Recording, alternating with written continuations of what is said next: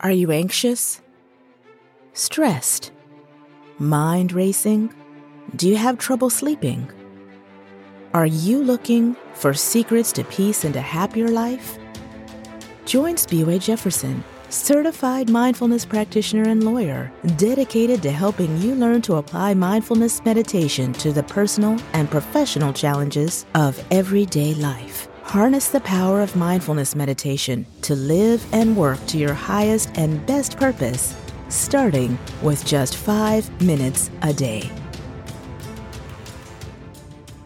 Well, hi there, and welcome to Mindful in 5, where we learn how to apply mindfulness and meditation to the challenges of everyday life in bite-sized episodes for people with no time. My name is Spiwe Jefferson, and today I want to share some ideas for how you can use mindfulness to hold on to your dreams. To illustrate our topic today, I'm going to tell you a story of my friend Singita. And by the way, if you would like to get to know her better, Singita is one of the characters in my upcoming book, Mindful in 5, that will be published soon. Hers is one of the 4 examples you can follow to effectively apply mindfulness meditation to the challenges of your own life. Anyway, Singita has 4 siblings, the eldest of whom is quite unkind.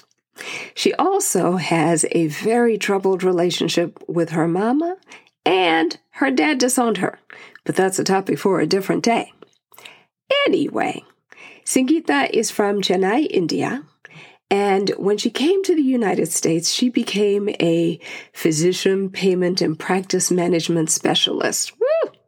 That is a handful. Every time I want to talk about what she does for a living, I have to go look it up.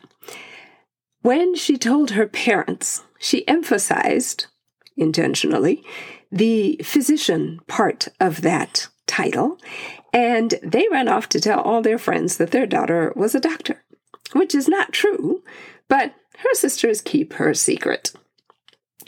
In a support group that is central to the story in my upcoming book, Mindful in 5, Singita meets Barry Miles, a lawyer. She decides that she too would like to be a lawyer, but her sisters are far from supportive. And that's where we shine the spotlight on your situation. You have dreams and goals, but now you are discouraged. Your friends and family don't believe in what you're doing, and they haven't supported your dreams. What's worse, the dream itself isn't really panning out the way that you expected, and you're having some serious doubts of your own about whether you can really make it happen. The honeymoon is definitely over, and you are ready to throw in the towel. It's just not fun anymore. What now? Let's take a look at some historic figures, shall we? Let's start with Thomas Edison. Thomas Edison's teachers said he was, I quote, too stupid to learn anything. He was fired from his first 2 jobs for being non-productive. As an inventor, Edison made 1,000 unsuccessful attempts at inventing the light bulb. When a reporter asked, how did it feel to fail 1,000 times? Edison replied, I didn't fail 1,000 times. The light bulb was an invention with 1,000 steps. See there. Albert Einstein did not speak until he was 4 years old and did not read until he was 7. His parents thought he was subnormal, and one of his teachers described him as mentally slow, unsociable, and adrift forever in foolish dreams. He was expelled from school and was refused admittance to the Zurich Polytechnic School. He did eventually learn to speak and read, and even do a little math. Most people didn't really know about the Microsoft Corporation, I'm dating myself here, until it launched the Windows operating system that changed the world of computing in 1985. But what many people did not know is that Bill Gates and Paul Allen started the real work back in 1975, and they first registered the name Microsoft with the Secretary of State in New Mexico in 1976. So, if you were thinking Microsoft Windows was an overnight success, think again. These are just a few of the stories of people who have been very successful.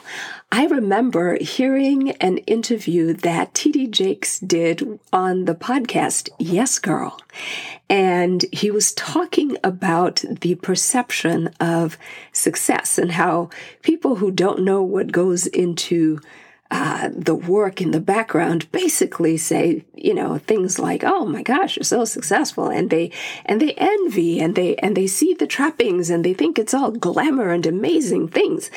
But he said, success does not feel like that when you're the one who's working on it. It feels like long hours.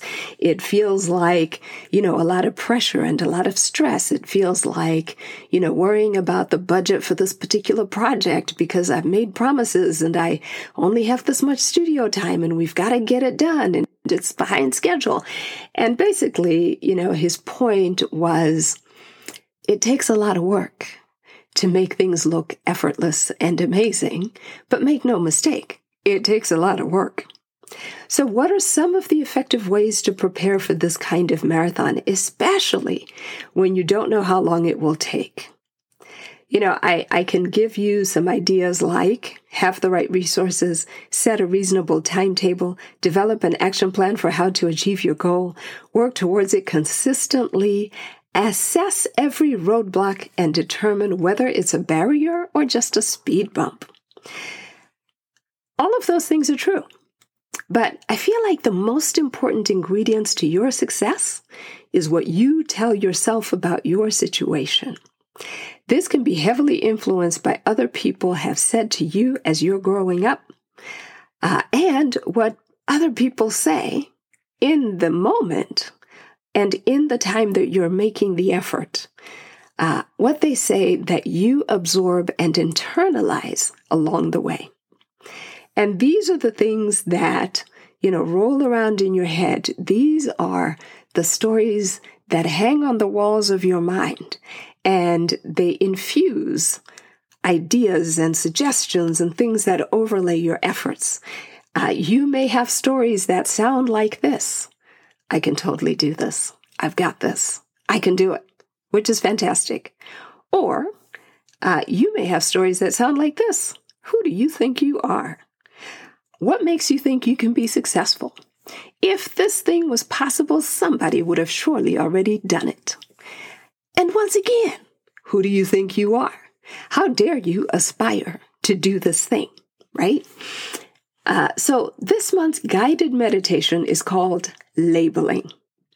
I would like you to refer to it and just practice sitting down in meditation for just 5 minutes a day. Practice labeling the thoughts that come to you as you think about your short-term and long-term goals and the things that you want to accomplish.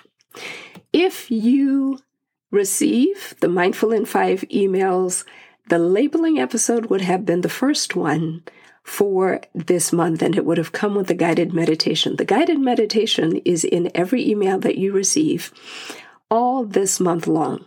So if you haven't been a member of the Mindful in 5 Mindful Ninja community, which is what I call the members of the community who receive the weekly emails, you can sign up. But if you want that particular episode, you can send me an email at info@spewajefferson.com and ask me, and I'll make sure you get a copy of it.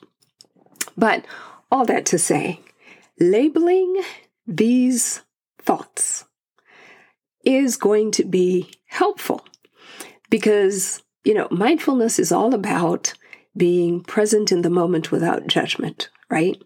So identify without judgment any negative stories that you're telling yourself, like, this will never work, I can't do this, I'm not smart enough, and just label those ideas that come into your mind. Don't kick yourself for having them. Just identify them and label them.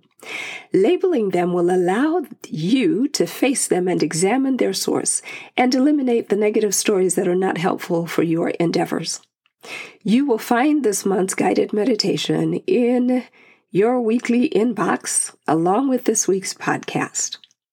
So to recap, take a look at your personal and professional goals this week and examine the stories that you are telling yourself about these goals.